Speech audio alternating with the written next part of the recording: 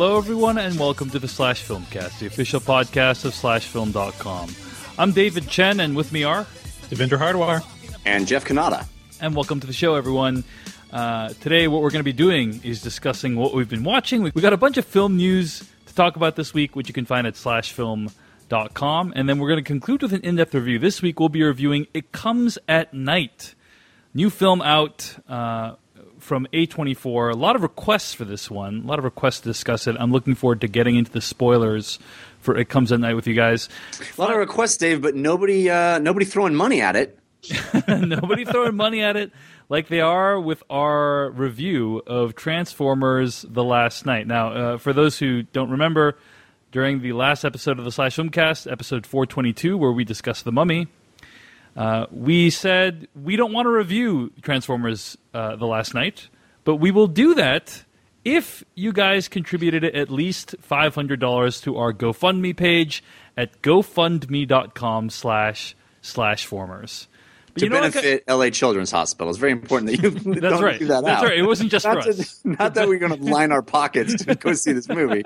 We are benefiting the kids at LA Children's Hospital. Forgot about that very important part of the fundraiser, Jeff. But guys, $500 isn't cool. You know what's cool?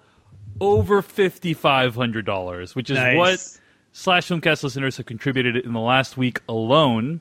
The campaign is currently at $5,731 of the $500 goal, and there's still time to get in on this. If you want to support us and support LA Children's Hospital, go to gofundme.com/slashformers. That's gofundme.com/ and then the word /formers, and you can contribute to a worthy cause.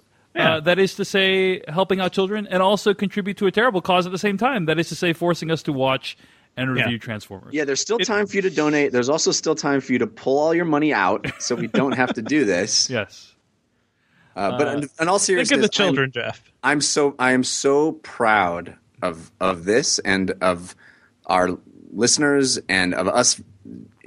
I'm just so proud of it. I am so happy. In fact, I was just texting back and forth with my dad today and told him about it. And I think it's a wonderful thing that we're able to take this movie that, by all accounts, should be completely irredeemable. and the tweets are coming in. I mean, create something good about it, Yeah. Jeff it also shows how much our fans hate us. Jeff and I have both seen Transformers The Last Night at this point. And, Jeff, I think we can confidently say that people are getting their money's worth. Well, I'm really glad we did this fundraiser, because if I did that for nothing, I'd be pretty upset right now. I also can say with 100% confidence that whatever you guys have donated for this episode will be handsomely rewarded. This is going to be a banner episode of the show. Let me also say this, Jeff. Whatever amount you donated, it is not enough. So help make up that difference at gofundme.com/slashformers. And I think we're going to have a pretty cool guest on next week on the show to review Transformers with us. But we have not locked that down yet. So once we lock it down, we'll tweet that out. We're very excited about that. I think you will get your money's worth. It will be a fun episode.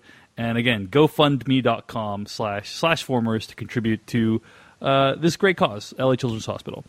All right. I also wanted to mention you can find more episodes of this podcast at slashfilmcast.com. Email us at slashfilmcast@gmail.com. Let's get into what we've been watching this week. I want to mention a few things of what we've been watching. I want to get real on you guys for a second here. All right. Finally. So I directed this movie called Dr. B that I released online this week and published it at slashfilm.com. And it is a short documentary about a professional yo-yoer.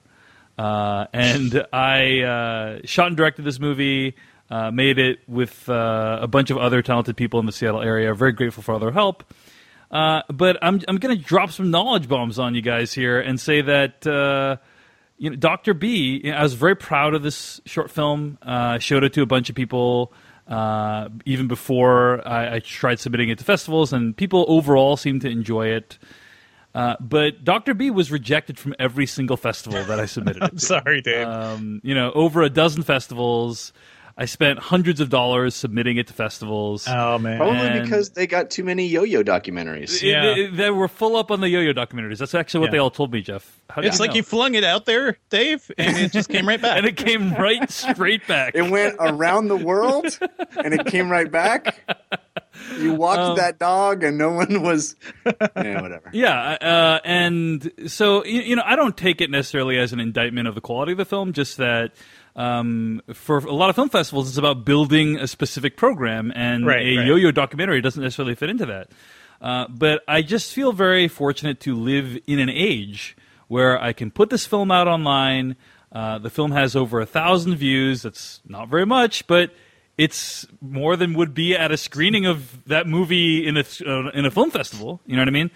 And and it'll likely grow in the days and weeks to come. But just getting probably a couple dozen tweets or messages about how much people like the movie, I found it very gratifying, very moving, because it's like, well, no one else really wanted this movie, but a bunch of people were still able to watch it and enjoy it, and so just I watched it and enjoyed it myself, David. Yeah, thanks, Jeff. And I thoroughly enjoyed it. In fact, a couple of weeks ago, when I was I don't know, I didn't tell you this, but when I was visiting my friends in Portland, they have a 9-year-old. And he was kind of talking about yo-yoing and had a yo-yo, and I was like, "Oh, you got to watch this thing." And I pulled it up on my phone, and we watched it together. And you pulled up the private link on your phone that wasn't meant for anyone. It wasn't so much the private link as the public one that I posted on my own personal site. Well, in any case, Dr. B, it's available online right now. If you've seen it already, thanks for checking it out. Thanks for tweeting at me that you liked it. I've talked with many people out there who have done the same thing. They've made a short film and it hasn't gotten any festival love. Some people have submitted it to many more festivals, like put way more work into a short film than me, submitted it to way more festivals and still got nothing. It's definitely a lonely journey out there, and so just know that I'm sympathizing with you, and that it's amazing that we live in an age that you can still put something online and it can still find even just a little bit of traction. Yeah, because that's not the world we always lived in. It's a bold new world. And how long did you work on this, Dave? To be honest, not that long. It was like a couple days of shooting and maybe 3 to 4 days of editing and post. So it wasn't like a thing that consumed 6 months of my life or anything like that. So this is not like a poetic story of No. Well, if it was to be a poetic story, it would need to get more than the 1,400 views it has right now. But yeah, it was a film that I just kind of tried to see. Can I make a short film that has a beginning, middle, and end that is interesting to people and that costs almost no money to make because short films can get expensive, but without much opportunity for return. So you can find Dr. B online. Just Google Dr. B, or it will be in the show notes for this episode of the podcast. All right. I also had a chance to see a few other things. Rough Night, new film by Lucia Aniello. And this is Lucia Aniello is one of the people who's behind Broad City, a show that I know Devindra and I love. Jeff, are you a Broad City fan? No, I will say embarrassingly, I have never watched an episode. Oh, Jeff. No, it's very fun. Watch it with your wife. You will love it. Yeah. Okay. So Rough Night, this movie is out in theaters this past weekend, and I'm going to just read the plot summary from IMDb. Things go terribly wrong for a group of girlfriends who hire a male stripper for a bachelorette party in Miami. It stars Scarlett Johansson, Zoe Kravitz, Ilana Glazer, Kate McKinnon, a bunch of other talented people. And I just want to say I had a great time at this movie. I really enjoyed it, saw it on opening night, and it was a lot of fun. But unfortunately, this movie didn't do very well at the box office. It made less than $10 million, which is a shame because I think Lucia Aniello, I keep mispronouncing her name, apologies, is, according to this profile I read of her at The Ringer, this is the first R-rated comedy directed by a woman in 20 years, I think. Jeez. Yeah. And so I really wanted this movie to do well, and I think that it is funny enough. Some people were very turned off by it. I read a review of 0 stars by Walter Chaw at Film Freak Central. So some people really did not like it, and I can understand why people didn't like it. There's a certain ugliness to humanity that this movie shows. It's like very similar to the plot of Very Bad Things. You guys seen that movie? Yeah. That was hilarious. Where dudes accidentally kill a female stripper. This is the mirror image of that. And that's actually what I was worried about, is that it would feel a little too much like that movie. Well, that movie is incredibly dark, right? I mean, and this movie is not dark. So imagine like a horrible act, but without the dark elements of it. It's a funny murder. Yeah, it's a funny murder. And so I can understand why that bothers people, right. Why that chafes some people. But I had a great time. I didn't take the movie super seriously and thought it delivered on the laughs. My audience also had a really good time as well. But unfortunately, it didn't catch on with mainstream audiences. I think a lot of people didn't even know it was out this weekend. Based on it kind of came and went. And also, what a cast! That is surprising. Amazing cast. Kate McKinnon, definitely a highlight again, as usual in most of the stuff that she does. Scarlett Johansson, though, that's 2 bombs in a row for her in very different genres. And we haven't seen her be very, very silly in a while, right? She's been in so many prestige things that this feels a little different. I mean, if she's sort of a Saturday Night Live, one of their sort of preferred hosts. She pops up a lot, and she does a lot of silly stuff on that show. So it's nice to see that kind of translated onto the big screen. Yeah. Anyway, I had a good time, but it's a movie that I think will find its audience on video on demand. I'm so bummed it didn't do better at the box office. That's a shame. Yeah. That's Rough Night. It's out in theaters right now. Also had a chance to check out The Trip to Italy. This is on Netflix right now. Steve Coogan and Rob Brydon. Love that they're still making these movies. Not only that, they're making a new one, The Trip to Spain. I can't believe this premise is sustaining itself through 3 films. I mean, these movies are fun. It's like hanging out with 2 funny dudes for a couple hours. Yeah. That's basically the entire movie. The food porn stuff is even less pronounced in this one than the first trip.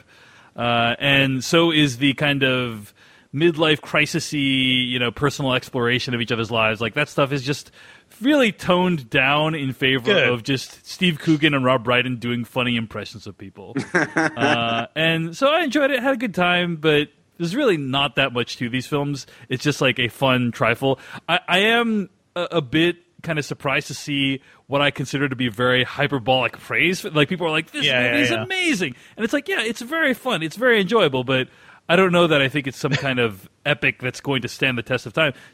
You guys have, I think, Devindra, you've seen both movies, right? I've seen the first one. I haven't seen Italy. Okay. I'm looking forward to seeing this at some point, though. I know it's been out for a couple of years. It's sort of like listening to these guys. It's like a podcast, right? You're just watching them go on a trip. I feel like, guys, it's like listening to the Slash Filmcast, but with much more talented people. We should do this, guys. Let's go on a road trip. You know why they do it, right? It's to get free trips to Italy and Spain. Yeah, I think we should do the same. Unfortunately, they have major publications and outlets backing them to like funding their trips. Oh, we have GoFundMe. We have a major website. We have a website. We have the potential to launch a Kickstarter. Road trip to Avatar Land. Yeah, we're gonna do this, but with Avatar. It's like Italy except Avatar. It's like Italy except Avatar. The first time in human history anyone's ever spoken those words. Anyway, The Trip to Italy is on Netflix. The Trip to Spain is coming out in the next few months, I believe, or very near future. A trailer was released recently, so I think if you like these movies, you'll have more to come. Anyway, that's what I've been watching this week. Devindra Hardawar, what have you been watching this week?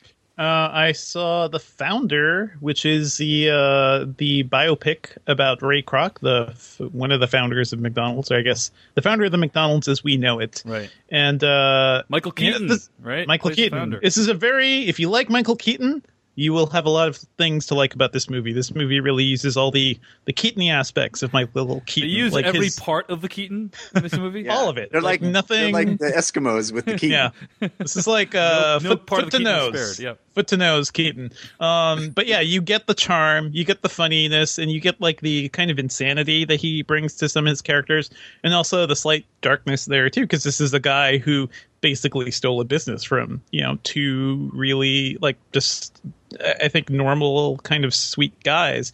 I like the supporting cast too, Nick Offerman and John Carroll Lynch. Didn't like Laura Dern just being like, we talk about movies where women are cast to just be like the nagging wife, right? The wife who was like, oh, you won't do this. You'll never achieve this, or just who gets in the way of the star's vision. I feel like this movie kind of does that to her, and that's just sad, especially after Big Little Lies and, just Laura Dern kicking ass all around.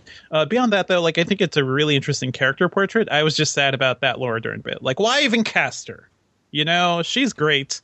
I thought she was kind of a tragic figure in that movie. I felt like she is, but she was supporting him, and he's just too much of a dick to. Oh, definitely. Yeah. Like this is one of those movies where, in a way, you're sort of rooting for the guy, even as he's being a gigantic asshole.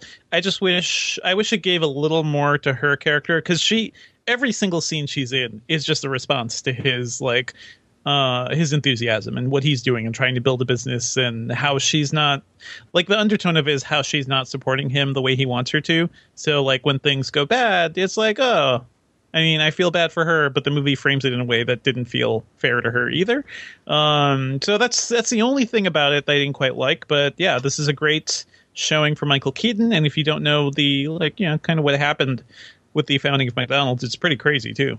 All right. Yeah, this was in my top 10 of the year last year. Mm-hmm. I loved this movie, and I really never sided with him when I was watching it. I thought it was a brilliant sort of Trumpian view of how capitalism can pervert. I thought it was a really interesting movie. Mm-hmm. Mm-hmm. That's The Founder, and it's available on video on demand right now.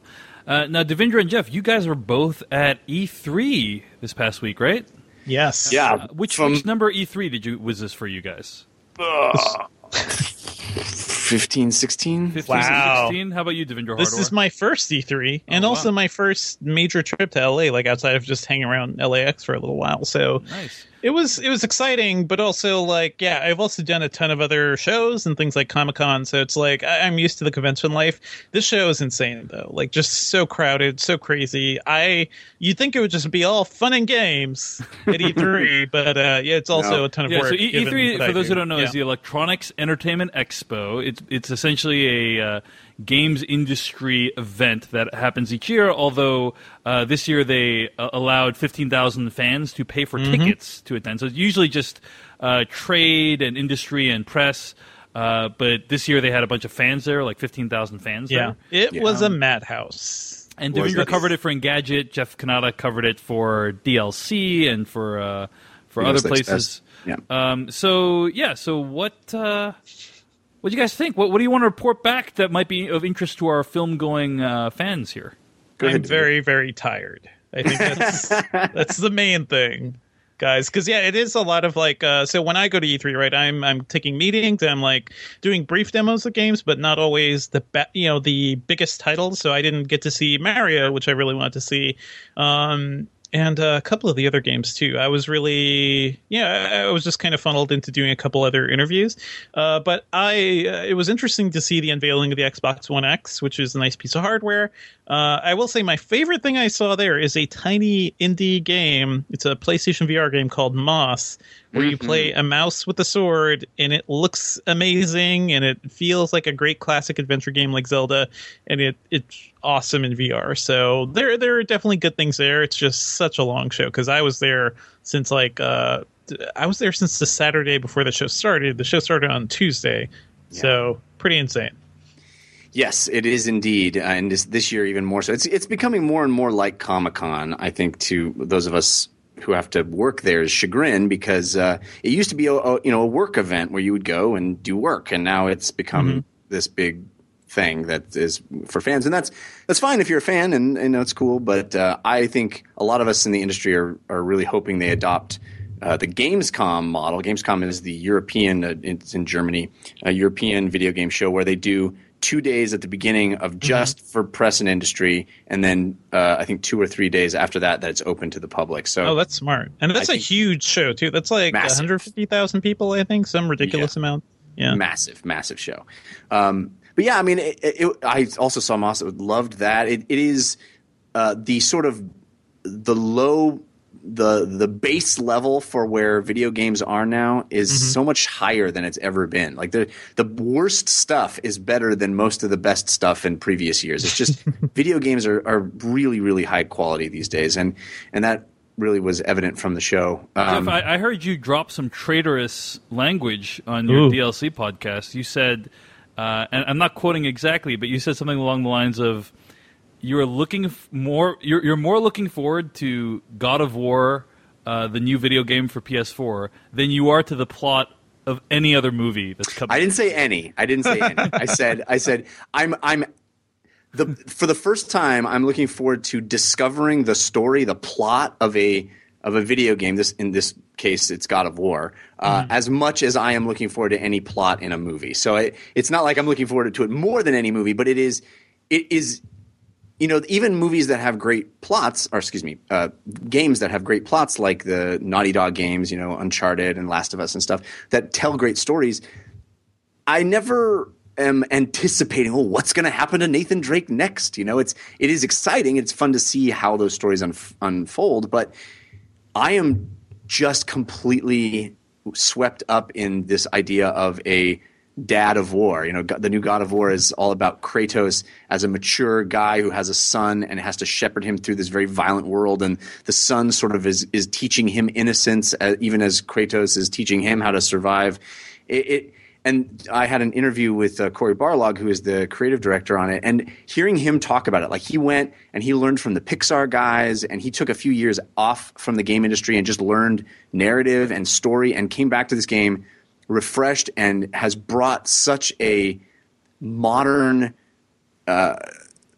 incredibly nuanced take to video game storytelling that I think is going to sort of herald a new paradigm for what we expect of video games. Nice. And doing it with a character from a franchise that has been so immature and so frivolous and silly and over the top, I think even comments in a meta way even more powerfully. And he has a son. He talked about the fact that his wife is Swedish and speaks Swedish and is teaching their son Swedish, and he does not speak Swedish. And so there's this whole theme in the new God of War of Kratos going to this new land, and his son can speak and read the language, and he cannot. And those themes are of feeling like this wonderful power shift of the son, the young boy, having more knowledge than the father. I just find that all so fascinating, and it's going to be such an interesting thing to explore inside the context of an action-packed video game. Yeah, looking forward to that one too. And I heard the entire game's gonna be like one tracking shot too, I think, right? Like one just continuous take as a game, which is, easier to do with a CG camera and everything, but still tough to do narratively. Yeah, and there's some big crazy moments already that they're showing. And also, Spider-Man. I don't know if you guys got a chance to see the Spider-Man trailer, but there is an action sequence in the trailer they showed for Spider-Man that is playable. I mean, it's not just a cutscene; it's a played moment. There's a lot of QuickTime events and certain tricks they use to make it playable, but it is as cinematic and thrilling as anything you've seen in a big superhero film. So that's where we are with video games right now, where the composition of the shots and the way the action is portrayed on screen isn't primitive anymore. We're in a cinematic age for video games. Well, on that note, if I may change the topic a little bit, on the note of Spider-Man, we have been competing this summer in this thing called the Summer Movie Wager. You can find it at thesummermoviewager.com. Currently, Jermaine and Peter are in the lead. Jermaine actually with 36 points, Peter with 30 points. The rest of us desperately trying to keep up. But guys, I just want you guys to know, I'm calling this now. All of us put Spider-Man pretty high up on the list. I put it at number 3. Jeff Canada put it at number 1, like an insane person. Devindra put it at number 3 as well. Jermaine put it at number 5, and Peter put it at number 3. So yeah, a lot of us put it at 5 or above. Like most of us put it at 3 or above, and we all put it at 5 or above. I have a really bad feeling about this, guys.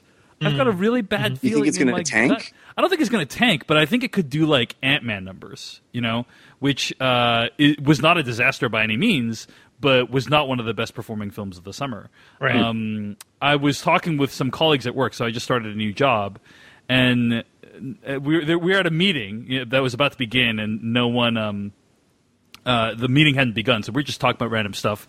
And I always like talking with people not in the movie world to get some market intelligence about what people are thinking about and what they're doing. No one at the meeting knew that Andrew Garfield was not Spider-Man anymore. And I don't know. I got a bad. Does it matter though? Like I don't know if it really matters if people know. I just think I just think the idea is that they didn't even this movie is barely registered. Did they know that Iron Man is in it? No, they did not know that either. So. Well, it's lucky that every image for that movie has Iron Man on it. That's right. Did they know that Birdman is in it? Ant-Man took in $180 million. I think Spider-Man's going to do higher than that, but we were originally predicting like well over 300 or in the high 200s, and I just got a bad feeling about it, guys. I'm just going to put that out there. Now, maybe Spider-Man will open in a few weeks, and Dave Chen will be proven wrong, but yeah. Anyway. I do feel like on the strength of the franchise alone, it'll have to do better than Ant-Man. But the bigger problem is it's coming so late in the summer that I don't know how much business it can. No, mid-July is really good time. Really good time. Okay. So I think, cool. And speaking of early buzz, no one I know has seen Spider-Man yet, but a lot of people have seen War for the Planet of the Apes. Mm-hmm. Many have called it one of the best films of the summer. Oh man, I cannot wait! Yeah. I'm seeing that tomorrow. So yeah. Oh, dude, yeah. I have a screening tomorrow as well, but I can't go because it's during the day. Yeah. So, yeah, it sucks. But enjoy it, Devindra. I'm looking forward to hearing your thoughts. All right, guys. Any other thoughts on E3, or shall we move into what is going to be a pretty packed film news discussion? Let's go. All right. So, a bunch of things to run down today. In film news today, all the stuff you can find at slashfilm.com. Firstly, Daniel Day-Lewis says he's quitting acting. Again. According to his publicist, in a statement, quote, Daniel Day-Lewis will no longer be working as an actor. He's immensely grateful to all of his collaborators and audiences over the many years. This is a private decision, and neither he nor his representatives will make any further comment on the subject, end quote. His last film, theoretically, is going to be coming out December 25th this year, currently called Untitled Paul Thomas Anderson Project. That's not the real title. That's just really catchy. Title. Yeah. The kind of working the rumored title is Phantom Thread, is what it's going to be called. But yeah, Daniel Day-Lewis, guys, one of the greatest actors of our time. Yeah, he took a break from acting already too. So I think everyone's taking a look at this like, yeah, right, Daniel. Yeah, like, a lot of people. You're like the band going off stage and just waiting for us to clap for you to get back out. You're like the LCD sound system, or I think more like the boxer. Right. Everybody's like, "Oh, you're retiring? Okay, well, let's wait 3 years." But best thing I saw was... Wasn't he in that movie called The Boxer? Is that what you were referencing? No, that's not what I was referencing. But I think it. You see Sugar Ray Leonard and all these guys. The 1997 film called The Boxer. Anyway, okay, go ahead. Very nice. He's like the guy who only uses his left foot. Nice. He's like the guy who Gangs of New York. Okay, anyway, go ahead. But the best thing I saw was my co-host on DLC, Christian Spicer, tweeted, the twist is that he was never acting, he was only being. Some people have speculated that he might be method acting his way into the role of an actor who retires. Yeah. But the jokes themselves, I guess. But to take this on take him at his word, and to take this on a serious level, I think this would be a huge loss for cinema, because he is an extraordinary actor, and the projects he picks usually are of the highest caliber, and he brings something that no one else brings. And it's easy to make fun of his methodology, and it's easy to make fun of the sort of cult of Daniel Day-Lewis, but the truth is the work is so incredible that I think this would be a loss for all of us. Agreed completely. Mm-hmm. I mean, there's just no one else like him, and he is a master. He kind of vanishes into roles, and he's one of those people that, like, from movie to movie is completely unrecognizable. The only one who I can think of that comes close, but who obviously isn't as prestige as Daniel Day-Lewis, is Gary Oldman. I remember when I was growing up, seeing a new Gary Oldman movie, I would just be like, this is a completely different human being. That's how I feel when I watch Daniel Day-Lewis movies. And so, yeah, definitely someone who will be missed. Interestingly, we say you will be missed. It was Miles McNutt who pointed out that Daniel Day-Lewis, this announcement at Variety.com, it basically feels like they dusted off a obituary and just like slightly altered the language. Well, the copy's there, you know. Yeah, I mean, it's very odd language. Here, so the headline of this article is Daniel Day-Lewis quits acting, and it says. It reads like, Day-Lewis has been praised for his shape-shifting acting and versatility. He's known for going to extreme lengths for his performances, frequently remaining in character off-screen. Yeah. He'll be survived by his wonderful career. It ends, Day-Lewis has 3 children and is married to writer and director Rebecca Miller. Definitely... Why would you put that in there for someone who's still alive? Anyway, it just is a very weird article. So Daniel Day-Lewis, amazing talent, and we hope that he... acts for as long as he feels it gives him joy. I look forward to seeing what new activity he throws himself into. Last time it was shoe cobbling, I believe. Yeah. So, yeah. And woodworking. I think the anticipation for this pairing with Paul Thomas Anderson, for me, could not get any more anticipated. Oh, yeah. I just... that movie needs to get here now. Yeah. This like two of my favorite people teaming up, and it's the last time. It feels like it's just momentous. Well, speaking of shoe cobbling and piecing things together from whatever detritus you have on the ground, Han Solo movie is coming apart. Coming off the rails, guys. Phil Lord and Chris Miller are off the movie. This just was announced like a couple hours ago, so we're reacting to it pretty fresh. But yeah, Phil Lord and Chris Miller, for those who don't know, they directed 21 Jump Street, the Lego Movie, and they were supposed to direct a standalone Han Solo film that had this amazing cast. Well, it sounds like they mostly did direct it. Yeah. This movie is supposed to come out in May of 2018, May 25th, 2018. And they started shooting in February, and they're 3 weeks away from wrapping. There's also more reshoots planned for the end of summer, and they abruptly have left the project. It's insane. Now let's run down what we know for a bit. Okay, so some people have some facts that they put out in the last couple hours. Adam B. Vary at BuzzFeed wrote the following. He wrote, quote, Lord and Miller began production on the untitled Han Solo film in February. According to a source familiar with the project, the director's improvisational and highly collaborative creative process increasingly clashed with Lucasfilm and Disney's more structured working preferences. The decision to leave the movie, according to this source, was not the filmmakers, end quote. So, according to this source, they were fired off the project. Mike Sampson also did a tweet storm in the last 30 minutes or so. He wrote the following. The Han Solo story I've heard from a variety of sources keeps returning to one thing, reshoots. Kathleen Kennedy, who, by the way, for those who don't know, is one of the big wigs over there at Lucasfilm, was unhappy with the direction of the film. And as reported in Variety, in general with Lord and Miller, she felt it wasn't Star Wars-y enough. Things came to a head when she insisted that Lord and Miller collaborate with new creative talent for reshoots/edits. This should sound familiar to Rogue One fans. Whereas Gareth Edwards played ball, Lord and Miller balked and told Kathleen Kennedy, no way. They stuck to their guns, and that was the proverbial straw on the camel's back. Everyone I spoke to seemed to love what Lord and Miller had done, but also saw how it could upset a risk-averse studio, end quote. Well, from what I gather, and this is outside looking in, obviously, but especially the way these guys work is not the way a giant multinational corporation likes their tentpole franchises handled, which is, let's just shoot a bunch of shit and see what we get. Right.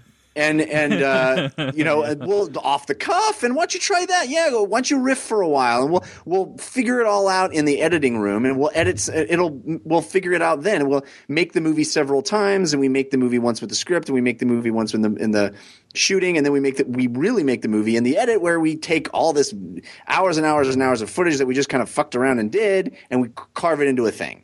And it sounds like that's not how they want Star Wars movies made. It is strange it took so long for all this to come to head too, right? Although I guess this is the best of both worlds for Lucasfilm, right? Because they got these guys to make most of the movie, and now, like at the very last minute, like they can go in and just tweak what they need to tweak. I guess. I don't think they're looking at it that way. Yeah, I don't think they're like jackpot. we got these incredibly prestigious directors to leave the project publicly. in the middle of the film.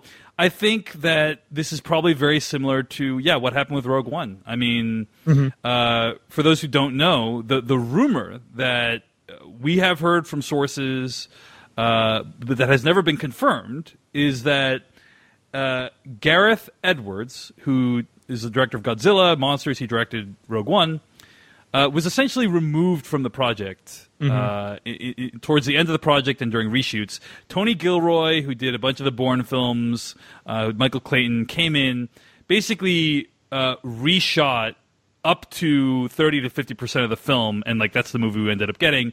This explains why a massive number of shots in the trailer never ended up in the final film. And so, again, feels like in that situation, Disney started getting risk averse and thought, I don't like this, what these guys are doing, and this guy's doing, it's too bold. We got to be safe with this IP.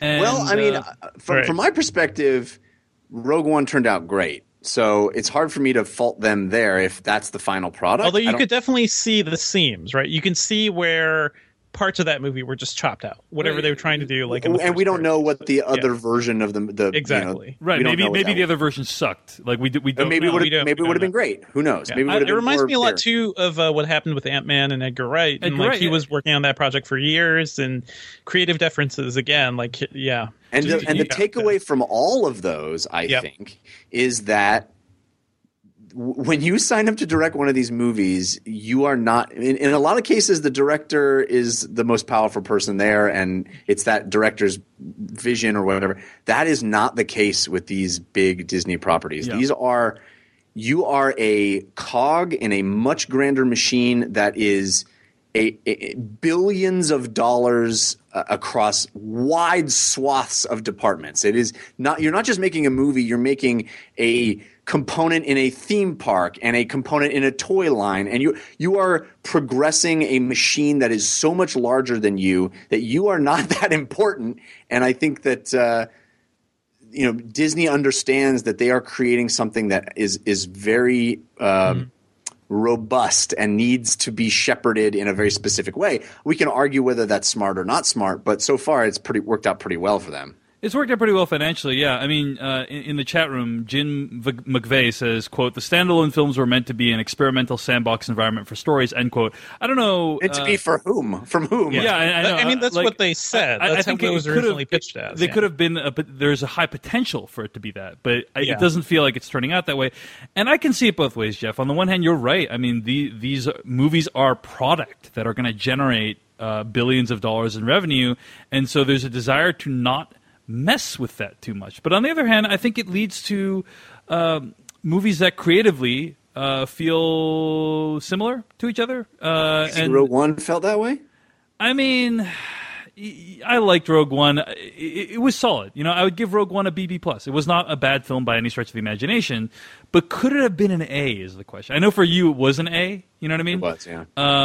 But for me, I'm like, it feels like... And also we should point out that I guess when it comes to playing it safe, that movie did take some chances. Yeah, seriously. The way that movie ended? Well, that's what I'm trying to point out is that I think it's a false dichotomy saying it's either create these very safe, samey movies or hire cool directors. I don't think that's exactly what's happening. I don't think that they're completely homogenizing everything. I mean, I know you feel that way about Marvel movies, but who knows? And I'm not saying that it's a good thing that they're throwing these people out and taking control. And maybe a kind of wackier Han Solo movie we would all love.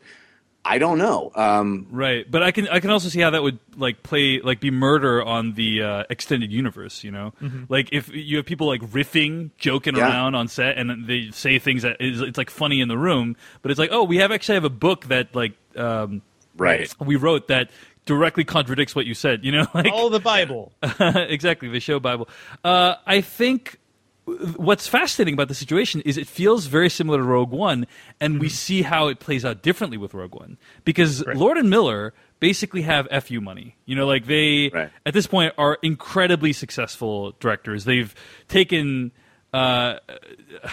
franchises that were basically impossible to do well, and they have delivered again and again. They're right? proven directors who've like kind of done the impossible. Whereas with Gareth Edwards, it's like, you know, he made a couple movies in Godzilla, made a lot of money, but was a mess. So I can understand why they had trepidation there. Yeah, right. Or like he can kind of be like a good. It seems like Gareth Edwards was basically decided to be a good soldier in this situation. Yeah. And that's totally understandable. Like I don't begrudge him that at all.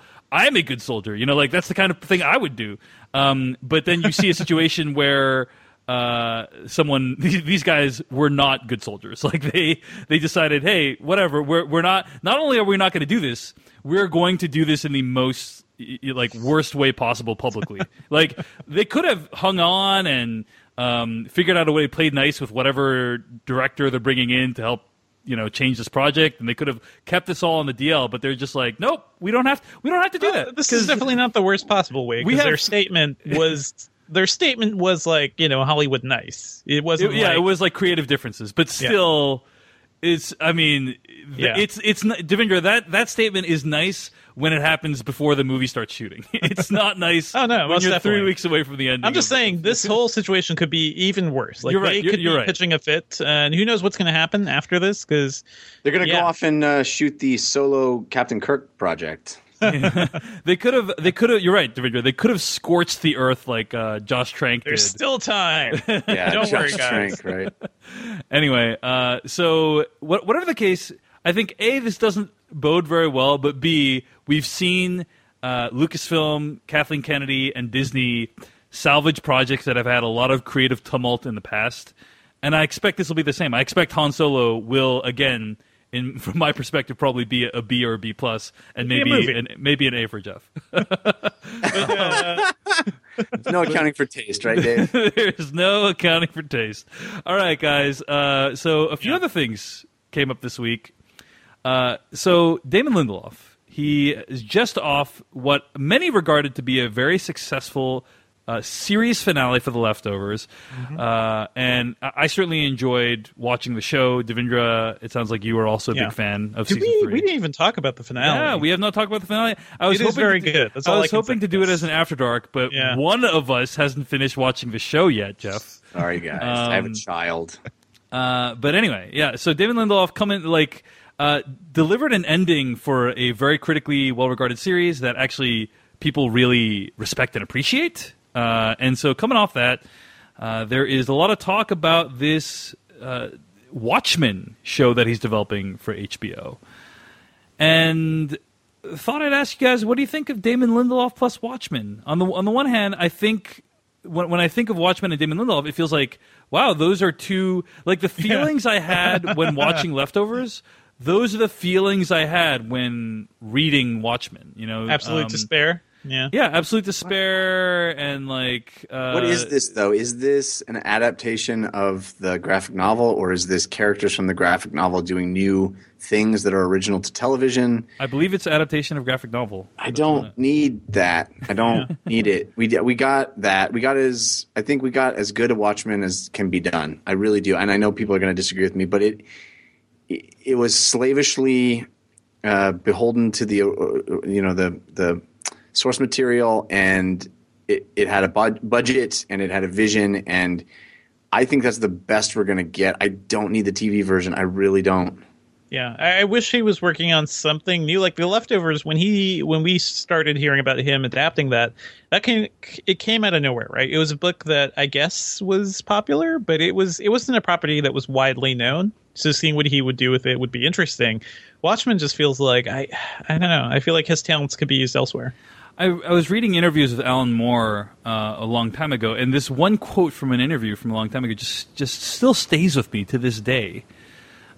He said something along the lines of, "I didn't write Watchmen so that it could be adapted. It could be adapted into a film. In many ways, I wrote Watchmen to show what couldn't be made into a film." Like he showed what was specific. It's about the comic book medium. Right. What was specific to comic books that could not be imitated in any other medium.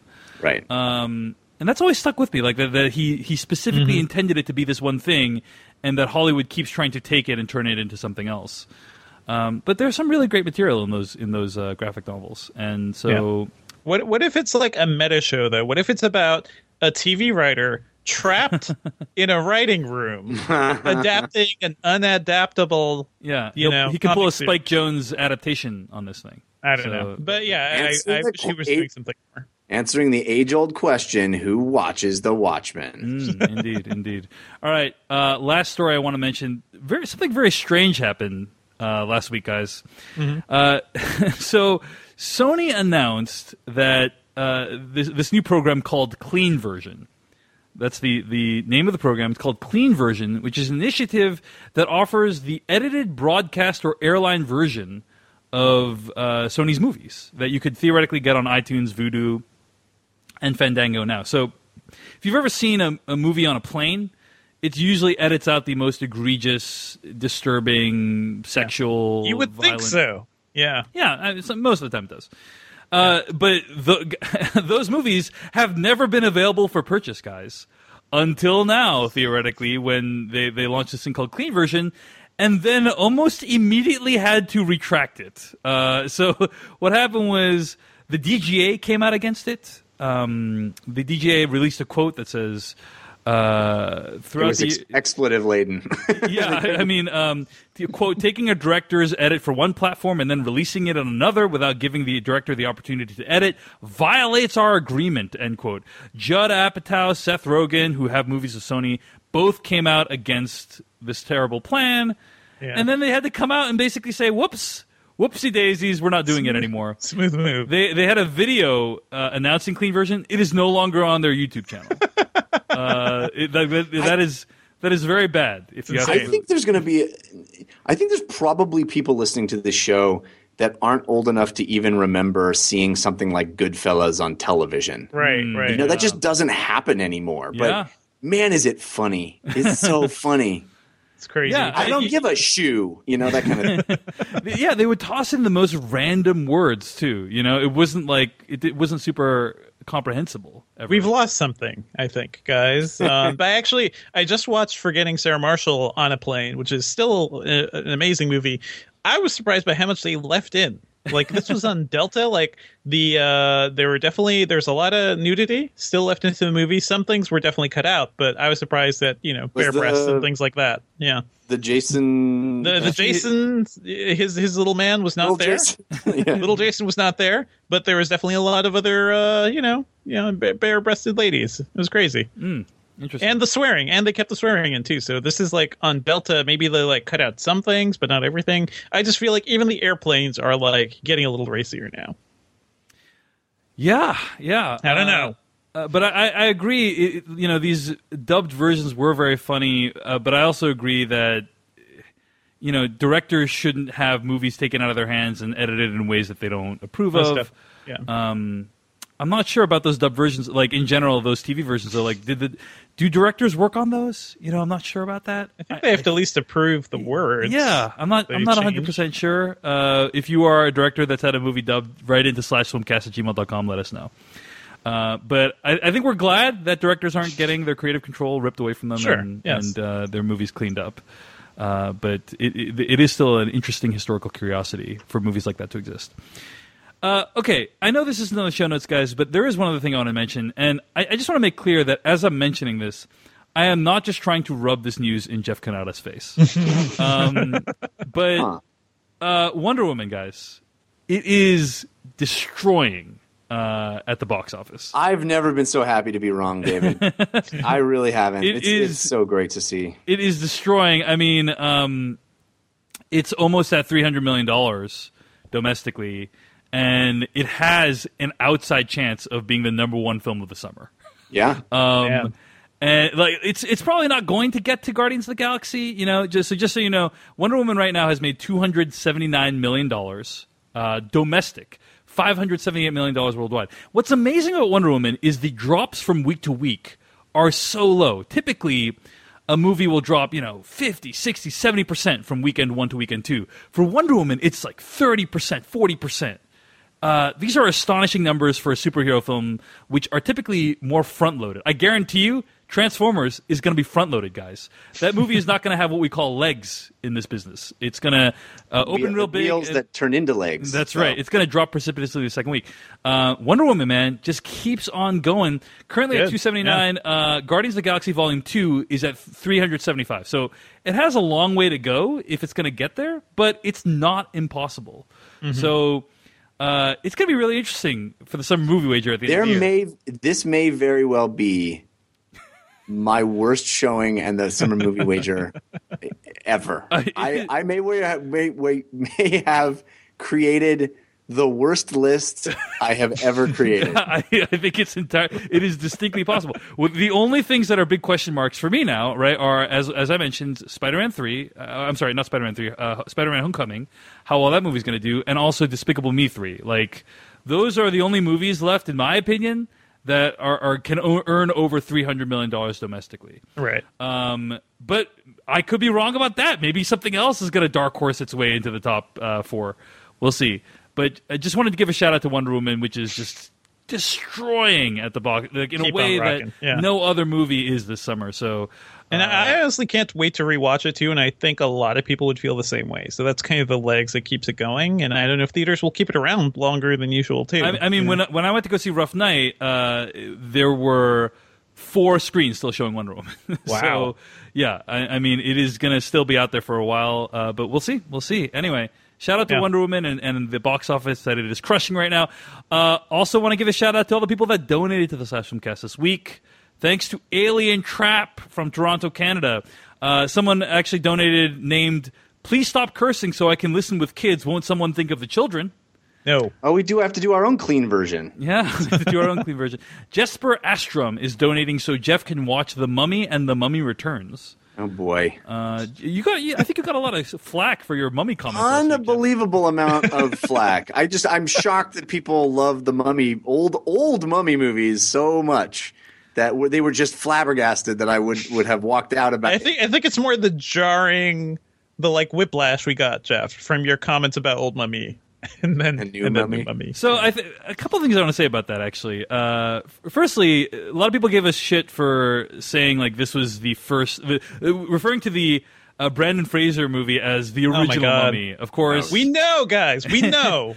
Of course, Boris Karloff and 1930s, 40s, 50s, bunch of mummy movies. But just for this generation, we're talking about within this lifetime, what the original Mummy was. So sorry about that for all the Mummy purists out there. Yeah. Secondly, I was watching Red Letter Media's review. They have a YouTube channel and a show called Half in the Bag where they review movies, and I really enjoy their reviews. And he pointed out something. The main guy, Michael, pointed out something that I didn't even think of, which is that if you think about it, the concept of the Mummy as being part of this monster franchise is inherently racist in a lot of ways, right? Because if you think of what mummies are, it's how this other culture preserves and remembers the dead, right? And we in America are saying that thing that you guys do with a lot of sacredness and reverence, to us, terrifying. Is monstrous and terrifying, and we're going to make it this thing that kills people. That's always been true of Mummy series, yeah. It's always been true. But so then, for this movie, the most recent Tom Cruise movie, go ahead. It's Jeff. like saying the new Universal monster, the Baptized. Yeah, or something like that. Like it's been drowned in water and now it wants to kill. So they had to find ways around that, right? And they kind of did. Like the Mummy is not inherently the bad guy in or it doesn't look like anyway the movie is ill-advised is all we can say. That's pretty funny. Let me finish thanking people, and then I want to actually say one other thing about that. So Eng Ka Lai from North Point, Hong Kong, also donated to Slash Filmcast. Also, we have some new subscribers: Isaac Kaufman, Felipe Herrera, Zach Pappas, and Floyd Hardy. Thanks so much for your subscriptions at the rate of $2 per month. If you want to subscribe to this podcast at the rate of $2 per month or donate to us, go to slashfilm.com, click on the Slash Filmcast tab, use the PayPal links on the side of the page, or go to paypal.me/filmcast. That's paypal.me/filmcast. All your donations go towards helping us defray the cost of doing the show and putting on the podcast for you guys. So we really appreciate that. Of course, if you want to donate to an even better cause than that, go to GoFundMe.com/Swarmers this week. We'll be taking donations. It's an equally good cause. I think one's slightly better than the other. I want to say, to the guy or gal who refers to themselves as "please stop cursing so I can listen with kids," want someone to think of the children. I think that's all hyphenated. I think it's a hyphenated last name. I would just like to say, do not listen to next week's episode. Do not listen to the Transformers episode. For sure. Yeah. There is this. So going back to the topic of the Mummy, which is so important to discuss, there is this thing going around right now of directors saying that they are making films for the fans, right? This has happened a few times. Jamie from Vancouver in British Columbia actually wrote to us at /filmcast@gmail.com. He said, 2 similar pieces of film news have popped up recently, and I wanted to see what you guys thought about them. This week, Business Insider ran a short interview with The Mummy director Alex Kurtzman, where they asked him to respond to The Mummy's less than stellar reviews. His response is basically, "We made a movie for fans, not for critics." Dwayne Johnson said similar comments when Baywatch released earlier this year, though he wasn't responding to an inquiry so much as just getting ahead of the effect of the reviews. To me, I've been more interested to see how the film critic community has reacted to these comments, more than the comments themselves. I follow quite a few film critics on Twitter, and they were positively abuzz when The Rock made his comments. You guys even discussed it on the show, I believe. In regard to Kurtzman's comments this week, /Film posted a response that used box office numbers, IMDb scores, and other metrics to essentially make a point of saying, "See, it's not just us. No one likes your movie." To be frank, the responses from the film critic community in both instances rubbed me the wrong way, more than the initial comments ever did. To me, the "we made it for audiences" line is the go. It's basically an incredibly awkward question, because you're rarely going to get a real answer, especially while the movie's still running and trying to make money. I'd assume that film critics surely know that filmmakers aren't actually trying to invalidate their opinions. They're just answering a question with what little ammo they have to do so. Besides, there is a certain logic to their response when you see franchises like Transformers, Cars, and such perform so well in the face of bad reviews. I'd be curious to know what you guys thought, especially from a critic's point of view. End quote. So Jamie makes a good point, which is that these filmmakers are getting out ahead of the news, and right. What do you expect them to say? What do you expect them to say when, hey, someone asks you a question, hey, what do you make of the fact that lots of people hate your film? What are you going to say? They're right. Sorry about that, guys. Sorry, Universal made a crappy film. You know, shrug emoji. That's all they need to do. I think the emailer makes it a perfect encapsulation of how I feel, which is it's kind of an unfair question. It's one of those questions that there's no good answer to, and basically you can interpret what they're saying as, we're hoping someone does like it. Right. You know, they're basically saying we're making it for people for whom it is not terrible. You know, we're making it for people that might like it. Hopefully there are people that like it. And that's all you can expect them to do. Yeah. I think it's a crappy situation to say, hey, why does everybody hate your thing that you took 3 years of your life to make? There's no graceful way to escape that question other than to say, we hope someone likes it. You know? Totally agree with everything you just said, Jeff. That being said, I think what people were reacting to a lot more was The Rock's comments, right? So Dwayne The Rock Johnson was tweeting out a bunch of defensive tweets when Baywatch came out. So it wasn't like he was asked this question in an interview. He's just proactively getting out there and saying, hey, I can't believe the critics are slamming this one, but clearly it's connecting with the fans. By the way, Baywatch bombed at the box office. Clearly it's connecting with the fans. You know, clearly the fans are liking it. I made it for the fans. And so that I have more of an issue with because he's getting out. No one's asking him the question. He's getting out there himself and just indicating that there's this kind of gulf between fans and critics, and that somehow the opinions of critics, who, by the way, love movies so much that they are willing to devote their lives to talking about them. Well, I think that's the more pertinent point, honestly, and I think that's really the issue that we're talking around. Is I think there is this perception, and I don't know, and I think maybe there's some kernel of truth, as there are to a lot of stereotypes, that people who see that many movies or do anything that often, a person whose job it is to go and do a thing and see it see a movie over and over and over again, or play a video game over and over and over again, or watch a television show over and over and over again. They see everything. And by virtue of that fact, they are more cynical about the sort of machinations of trying to get you to like things, and B, their tastes change because anything different than what is the norm is interesting by virtue of the fact that it's different. So when you get these very mainstream broad films that somebody's going to go to because they haven't gone to a movie in 2 or 3 months, and now they're going to go see the big new movie from The Rock because they like The Rock and they got a babysitter this week, and they're going to, that sort of middle America experience.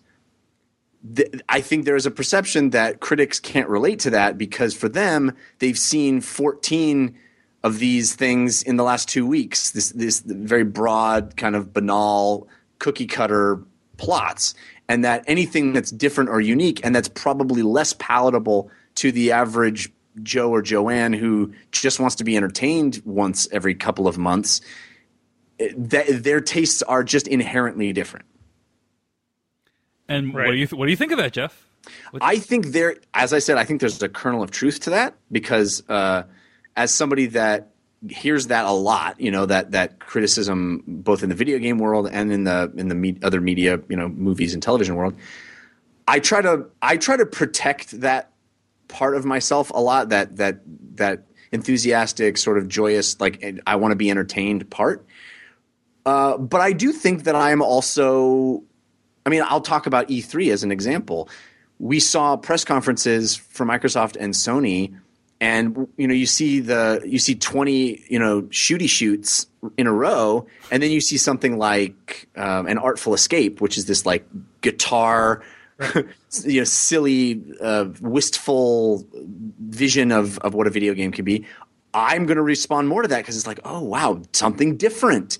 So there's a part of me that does like the different thing, but I also try very, very hard in my own critical life to come at things fresh and without expectations. That's kind of one of the reasons I don't see trailers, honestly. Yeah, but so I think, you're right. There's a kernel of truth to it, but at the same time, people still like well-executed genre, things in a specific genre.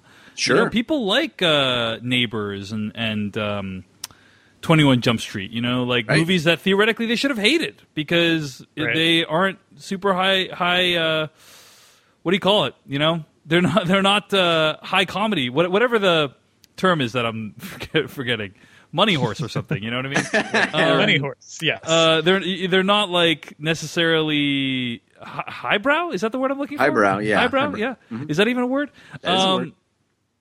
So critics still like those movies. I think so. To address Jamie's question about like are critics becoming overly defensive, because basically in my sort of Twitter circle, critic circle, I've seen a lot of people ridiculing Dwayne The Rock Johnson's comments and saying like, but is it for the fans? Like I've seen that comment so many times. Like, is it for the critics or the fans?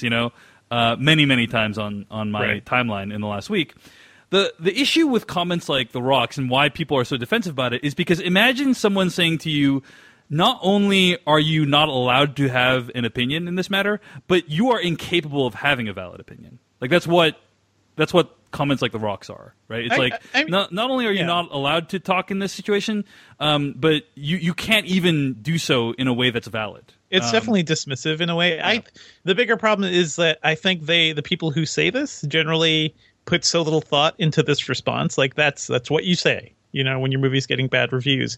I don't even know if it's worth like mulling over so much. Like how long have we been talking about this? You're right. Now? Right. It's like, okay, fine. That's what they do. I'm going to continue doing my job. I hope you make better movies in the future. Goodbye. I also, it bothers me when people talk about the critics. Like there's this one club that we all signed up to and everybody's opinion goes through the critics machine, and we all have the If there's a club, same... I am not in it, Jeff. Exactly, me neither. As evidenced by all the disagreeing that we always do. That I always say, in video games and here, I always say that my job is not to give an objective review. My job is to give an extremely subjective review and then give you as much information about who I am as I can so that you take my extremely subjective thing through the right lens. You understand where I'm coming from and what makes me me, and then you can relate that to yourself or not relate it to yourself. Yeah, an objective review is like reading the film entry on IMDb. Like, directed by this person, it's this long, and stars these people. That's it. I will say one last thing about this matter, which is that The Mummy is actually performing incredibly well overseas. So to compare, it's made $58 million domestically, which is very bad. I put it at number 10 for my summer movie wager, and I don't think it will hit that. It's not going to get even that high. But it has made $236 million worldwide. So that's really, really solid. And apparently it's doing gangbusters in China. People in China love Tom Cruise, apparently. So he definitely made it for some fans. They're just not in the United States, I think. All right, guys. The Mummy fans. Wait, before we move on to the movie, too, Black Panther trailer, just real quick. Because give it a shout out, Devindra. I do want to give it a shout out because this is our first time seeing this movie in motion, Ryan Coogler's Black Panther. And just want to say it looks incredible. Like, this movie looks like no other comic book movie we've ever seen. It looks, the production design looks incredible. Just the amount of colors, the amount of variety, the calls to a variety of different types of African culture too. Like, it is insane. It looks amazing. This cast looks great. We get a brief glimpse of Michael B. Jordan, and he is rocking some sort of like Gary Oldman, The Fifth Element kind of look. Yeah, I think I'm really digging that. Just everything we're seeing from this movie. This is exactly what a teaser needs to be. It's definitely gotten my appetite. It's gotten me a little hungry for this thing. And as a teaser too, like they got Run the Jewels, or they used to Run the Jewels track in this thing, and it just goes together so well. This is how you sell this movie. I think this movie is going to make all the money in the world. So we'll see how it does next year. Number one in the summer movie wager next year. So, for sure. And I mean, the amount of views this thing has gotten is insane too. Like, I think they were touting the combined views in the first 24 hour was like 89 million, including TV, and the stream has done really well too. So, I mean, guys, like if you're definitely worried about plot points, there's nothing plot related in this teaser. Like, just you want to see this, you want to feel this because this thing looks great. I mean, Devindra, here's the thing. I'm probably not going to... Actually, I might watch it because it's a teaser, but I will say that... Yeah. I will say that, like, one of my favorite activities... It's not like I don't like teasers. One of my favorite activities is coming home from the movie and watching all the marketing materials in one go. Like, that's what I do. That sounds weird because what's the joy of that? You're not getting yourself excited. I take joy in seeing how well these marketing materials are put together. No, I'm not. I'm being 100% earnest. Can I talk about a trailer real quick, guys? What? Yeah. Let's talk about trailer? So I went and saw It Comes at Night today because we're reviewing it right now. And before that movie was a trailer for Transformers The Last Night, which I have already seen. Okay. So I did not have to close my eyes and plug my ears as I usually do in the movie theater. And I sat through that trailer. And our review is next week. Stay tuned for that. But I will say this. The movie is 3 hours long. And it's not 3 hours long, but yeah. It is 3 hours, 4.5 hours long. It feels like it. But it is almost 3 hours long. 2 hours and 45 minutes? 2.5 hours. 2.5 hours. Okay. Yeah. 3 hours long. And the trailer has, I would say 80% of the shots in the trailer are from the last 20 minutes. Wow. That's inexcusable. It's a good thing both the trailer and the movie are completely incomprehensible. But that's the problem. You have 3.5 hours of movie to pull from. You have 17 hours of Transformer movie to pull from, and you pull the trailer out of Jeff, I understand. The last 20 minutes. I understand what you're saying. You're using the wrong example. Okay, I'm using the example of what I just happened to see.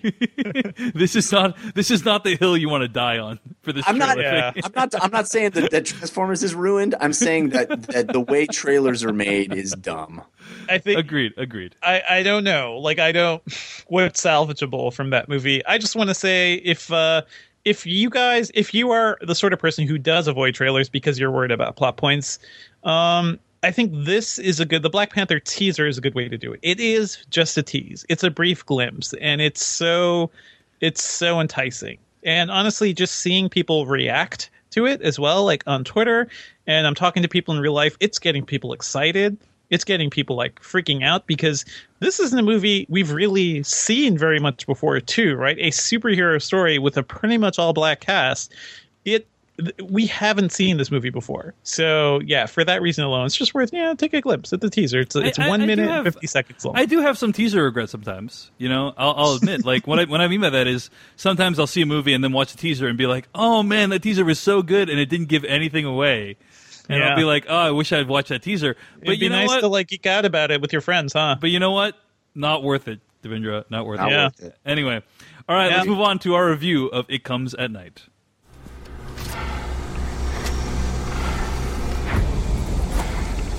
I just want to talk.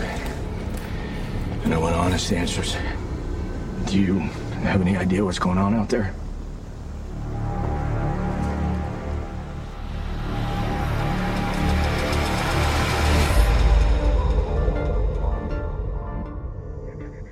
That was from the trailer of It Comes at Night, the new film by writer-director Trey Edward Schultz. This movie, according to IMDb, is about secure within a desolate home as an unnatural threat terrorizes the world. A man has established a tenuous domestic order with his wife and son, but this soon will be put to test when a desperate young family arrives seeking refuge. Now, guys, there is so much we got to talk about in spoilers in this, so I want to get there real quickly. So why don't we just offer like overall thoughts? Is this a movie you'd recommend to people? Is this a movie you tell people to see? Jeff Kanata. Oh man, I don't know. You just saw it, right? I literally just saw it. Oh. I don't know. I think it is a well-crafted movie. It is a movie that is very, very difficult to talk about without talking about the end. Yep. I will say I think it has a terrible title. It Comes at Night sounds like it's a horror movie, and while there are not only that, but the trailers also make it look like a horror film when it is in fact more of a psychological drama, I would say. Yeah. Psychological drama. I wouldn't even say thriller. It's more, very much a psychological drama, and that's a shame because I think it positions itself like it's some sort of monster movie, and it is not. Guys, like if we call things horror in so many different ways. This movie has enough in it to count as a horror movie. If we're counting movies like The Witch, which is another kind of slow burn psychological thriller, which does go supernatural. But I think even without that, there are scary bits in this movie. There's a lot of tension. It Comes at Night. It just sounds like there's a monster. Let's talk about it in spoilers, please. Yeah.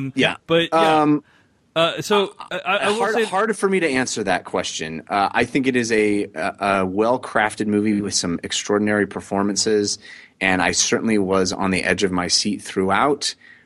But I was left wondering why I did that. To yourself. Yeah. Interesting, yeah. And I will say, by the way, audiences, I think, agree with Jeff. The movie received a B- cinema score, which is very bad. Most movies get, B+, A- or A. So B- means a lot of people came to the theater and they left disappointed. I will say my audience was audibly disappointed by this movie. I think where the movie ends is everyone broke out in laughter at the end of this movie, which we'll talk about. But it was not. That was not the intended response for the. But end. I don't think just because they laugh at the end or they didn't respond properly. I think there is definitely things throughout the movie, like people aren't shouting, "I'm scared." while they're gripping, their fingers into their seats, which I was kind of doing. Like, there's scary stuff in this movie. I really like. I'll just say I love this movie. Like, I thought it was. Not, by the way, I did not laugh at the end. Sorry, go ahead. I just want to say that. I'll say I love this movie. I thought I was super tense throughout the entire movie.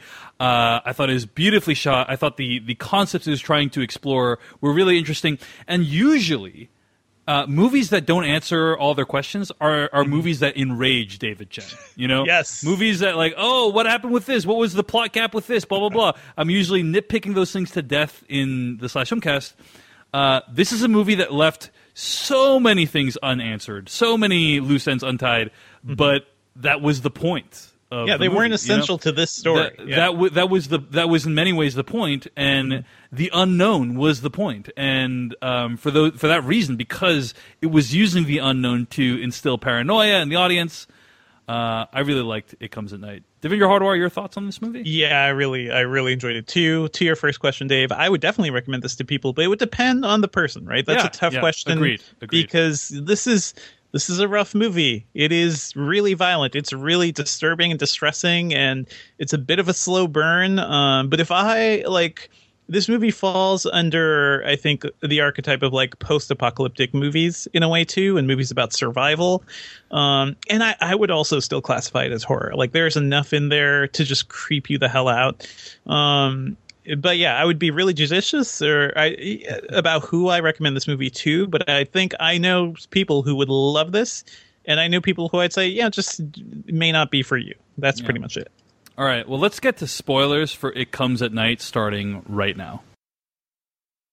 Now you're looking for the secret. You're going to see this coming? No. But you won't find it because, of course, You're not going to see this coming. You're not really looking. I have been puzzling over how it works. You don't really want to work it out. Who's in the box? I have been dying to tell you. I want to tell you my secret now. You want to be fooled.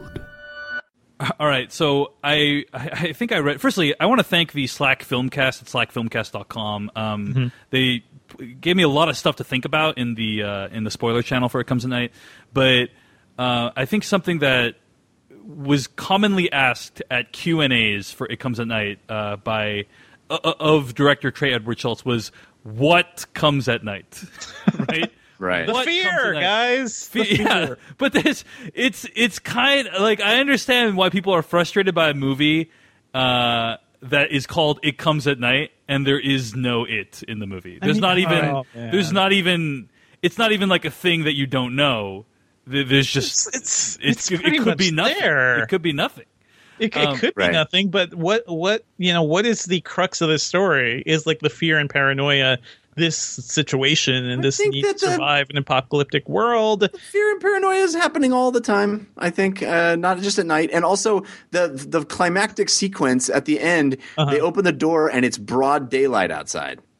Right. So that didn't happen at night. Anyway. No, but that's I don't know. I feel like you're being technical, Jeff. I'm being technical. A little literal there. But also, guys, of all the things that scare human beings, fucking darkness, there's the woods and you don't know what's out there, and there are maybe zombies, and there's this plague going around, and I don't think they know how it actually gets transferred either. They have all these precautions. This is a terrible title. I think it's a terrible title that missells the movie, but yes, I mean, the fear is what comes at night. That's fine.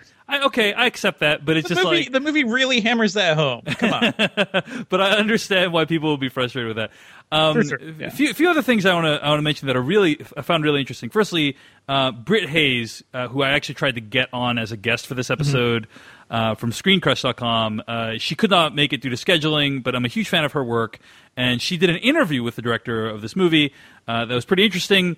Both Britt and the director kind of saw this movie as a movie about grief. According to the director, quote, "I wrote this movie 2 months after his father died. His father died, and I think it was a way of processing grief. It started with that opening scene and what I said to my dad, and it spun off into this totally fictional narrative. But I think it's very much the headspace I was at and the emotions I was dealing with and all of that." End quote. Wow. I mean, you can obviously see the one-to-one there. I mean, especially,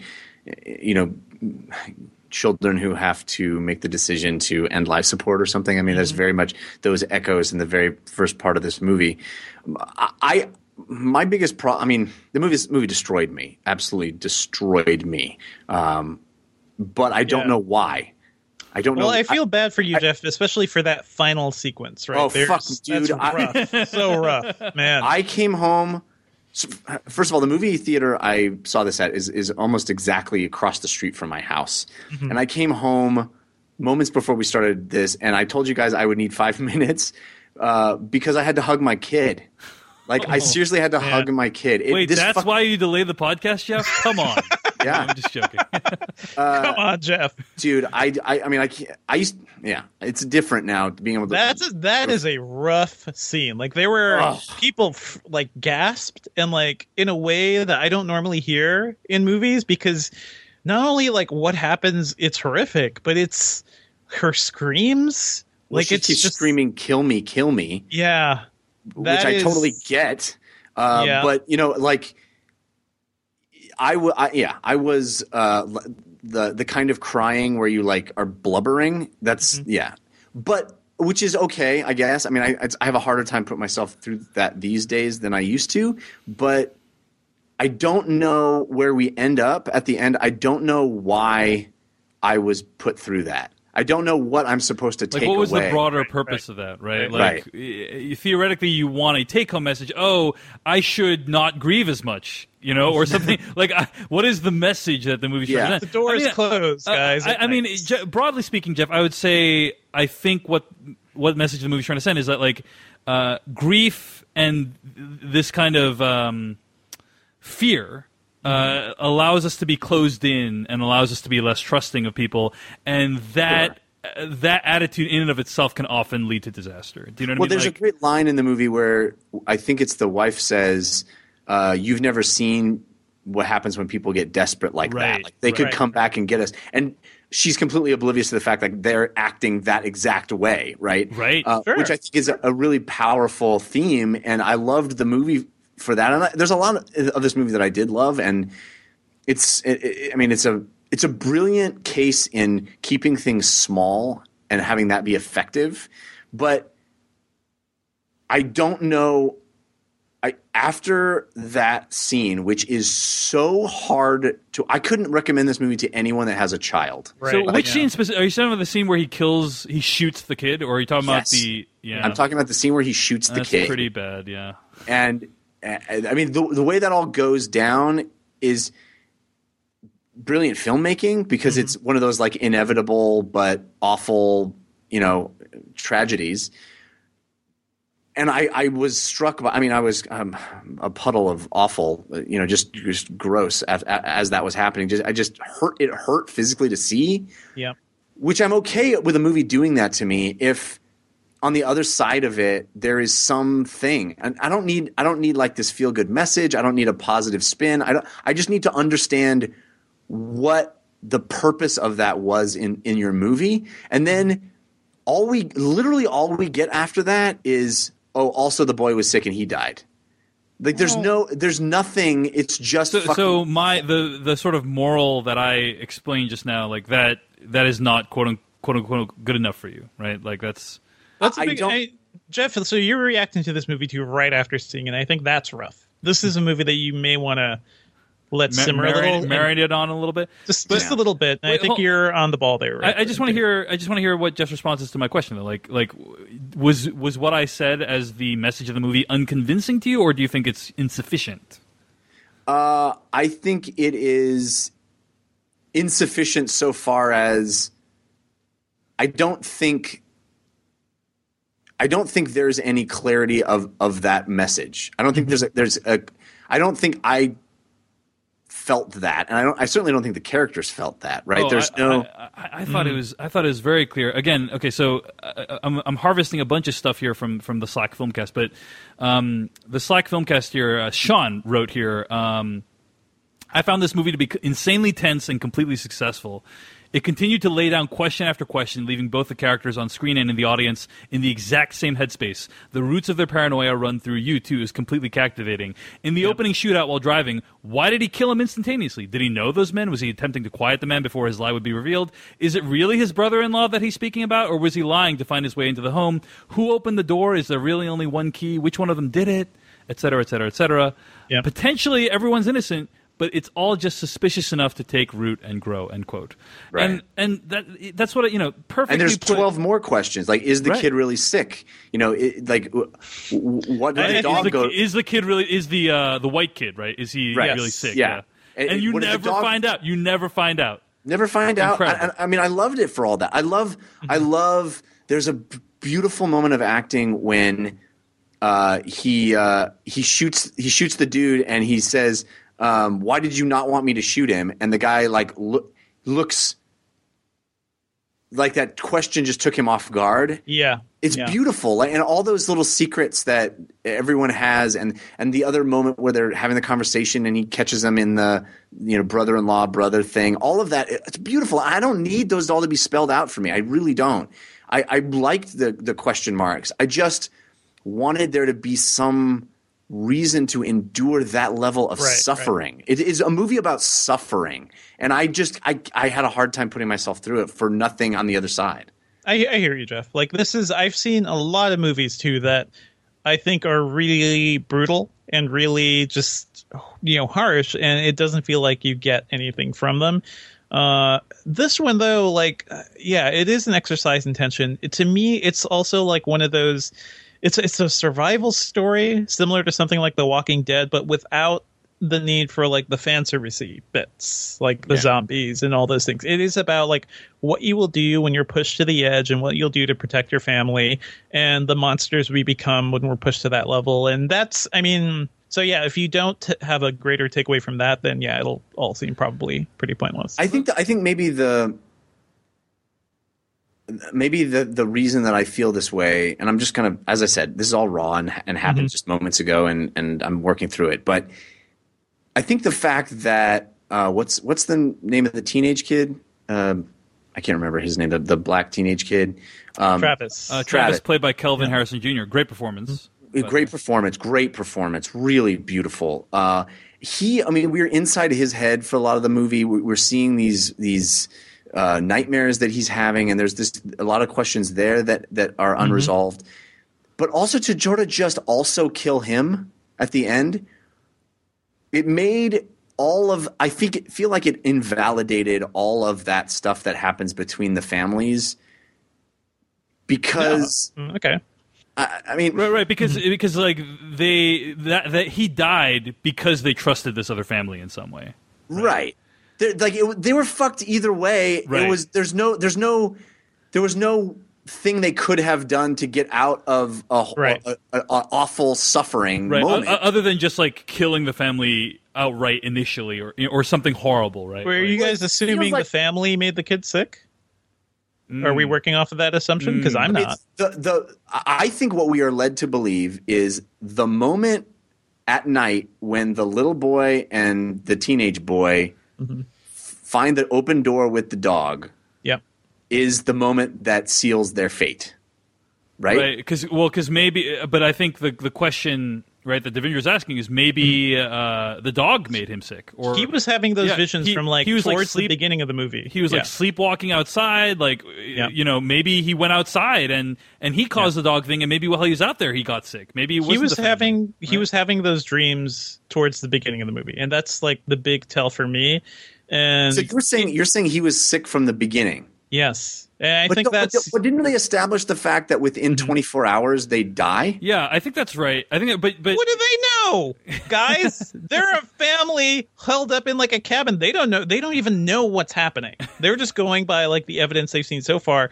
But they were in the house with the grandfather, and maybe the grandfather gave something to the dog, and maybe it's transmitted in different ways. There are a lot of things. Basically, I don't think we should necessarily work off the assumption that bringing the family in sealed their fate. It's more I think that could have all happened before. I think what's really interesting though is what this kid basically caused all of this to happen in a way. It was him listening in the attic and being like, I think that kid's sick. Right. And none of this would have happened if he didn't do that. And I think at some point he realizes that too. So I think there's like the look of horror on his face, like as the situation escalates further and further. Well, I agree with that, and I think that's beautiful. But then he just died. It all feels so pointless. Mm-hmm. Like there was no, what is so powerful about tragedy, like Hamlet, is if Hamlet had just done a couple of things different, we wouldn't have to be here. But here we are. That's tragedy, right? Yeah. That doesn't seem to be the case in this situation. It just feels like it's all just fucked. I think that is part of how I think what the movie is trying to present. Also, also not all movies need to tell that story, Jeff. Some movies can be just about how you're just fucked. Right, and that's what I mean is that it was just suffering, and for me, it wasn't. If I come out the other side of being put through something like that and feel a sense of that tragedy of like, oh man, if only we as humans were different, or if whatever. But it just didn't. It felt like we're all doomed. It's doomed. Just you're doomed, and welcome to how horrible it's all going to be someday when this happens. I think the big problem with this movie is it ends in a spot that definitely opens it up to ridicule. Like my audience was definitely laughing at it too. It's one of those indie film moves where you just like pull the credits out of nowhere, out of seemingly a nothing scene, even though you can definitely read a lot of meaning into what's going on, right? Like they're there trying to decide the kid's fate. I do feel like there maybe a little more, maybe just like a little more exploration, like what did we do? Like the thinking about what they did to this family. Right. It ends abruptly for sure. Yeah.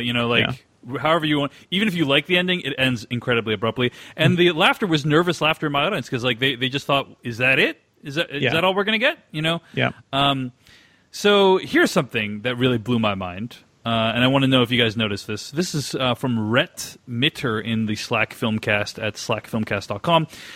He writes, about 4 to 5 times during the film, during Travis's dreams, the aspect ratio changes from 2.35 to 1 to 2.7 to 1. It happens as the dream is beginning and goes away as soon as he wakes up. Now, before I continue reading this, do you guys notice that by any chance? Not really.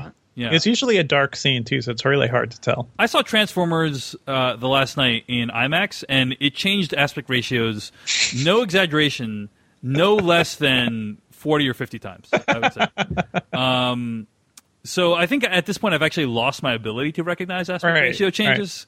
Right. But anyway, so essentially the aspect ratio for his dreams was different than real life. But at the end of the movie, it's all like in the aspect ratio of his dreams that slowly becomes real life, even during the real life stuff. I think essentially we're supposed to believe that the aspect ratio at the end is his dreams and nightmares becoming reality, and like the aspect ratio demonstrates that. I'm bummed I did not notice that when I was watching. I mean, that's cool. I don't know. I guess I have nothing greater to say there. Isn't it a weird? It's so effective that time when he wakes up, at the end, when he wakes up and starts regurgitating blood and sees his own arms and stuff. And then the way we find out he actually is sick is so much less interesting than that. It was just kind of we saw it from his perspective almost, right? Yeah. Let me just read this one other thing from Rhett in the Slack Filmcast. He writes here, the whole final scene, I almost didn't pay attention. There were no stakes. Even when he was hitting Joel's head in with a rock, I didn't notice because the aspect ratio told me it wasn't real. And I thought his wife would actually allow her husband to be hit so many times before she shot the guy. I kept waiting for the aspect ratio to change and to get some fucking resolution, and then we just get a fade to black. I don't know if that's what the director intended. I don't know. I mean, it's definitely done purposefully. I think the director has said he wants it to be like the dream is becoming reality. Sure, he's using the aspect ratio to do that. But I think like it's interesting. Like he's signaling with the aspect ratio that it's a dream, but then it's actually reality. Do you know what I mean? And I can some people for Rhett it was very frustrating. Of course, none of us actually noticed it, so we can't really comment. Yeah, I guess that's one of those things too. Like when you start to view movies in a really technical sense, like those things will take you out of it. Like what the story is. Well, but yeah, I mean, something like an aspect ratio change, I feel like it's meant to draw attention to itself. You're meant to notice it. Yeah. Anyway, Devindra, your thoughts on the end of It Comes at Night? I think that whole situation, like it is, it's a shitty situation, and it comes about not because of any monsters and not because of anything else at all. It is purely their paranoia about what could happen. And I think in a way they're also blind to the actual dangers in front of them too. Like if he was really paying attention to that kid, like that kid was going through some stuff. He was having these weird dreams. I feel like if they were more focused on what mattered, like their family, rather than the external threats, like they probably couldn't have saved him, but they could have avoided this whole fiasco maybe. I think it's interesting that takeaway.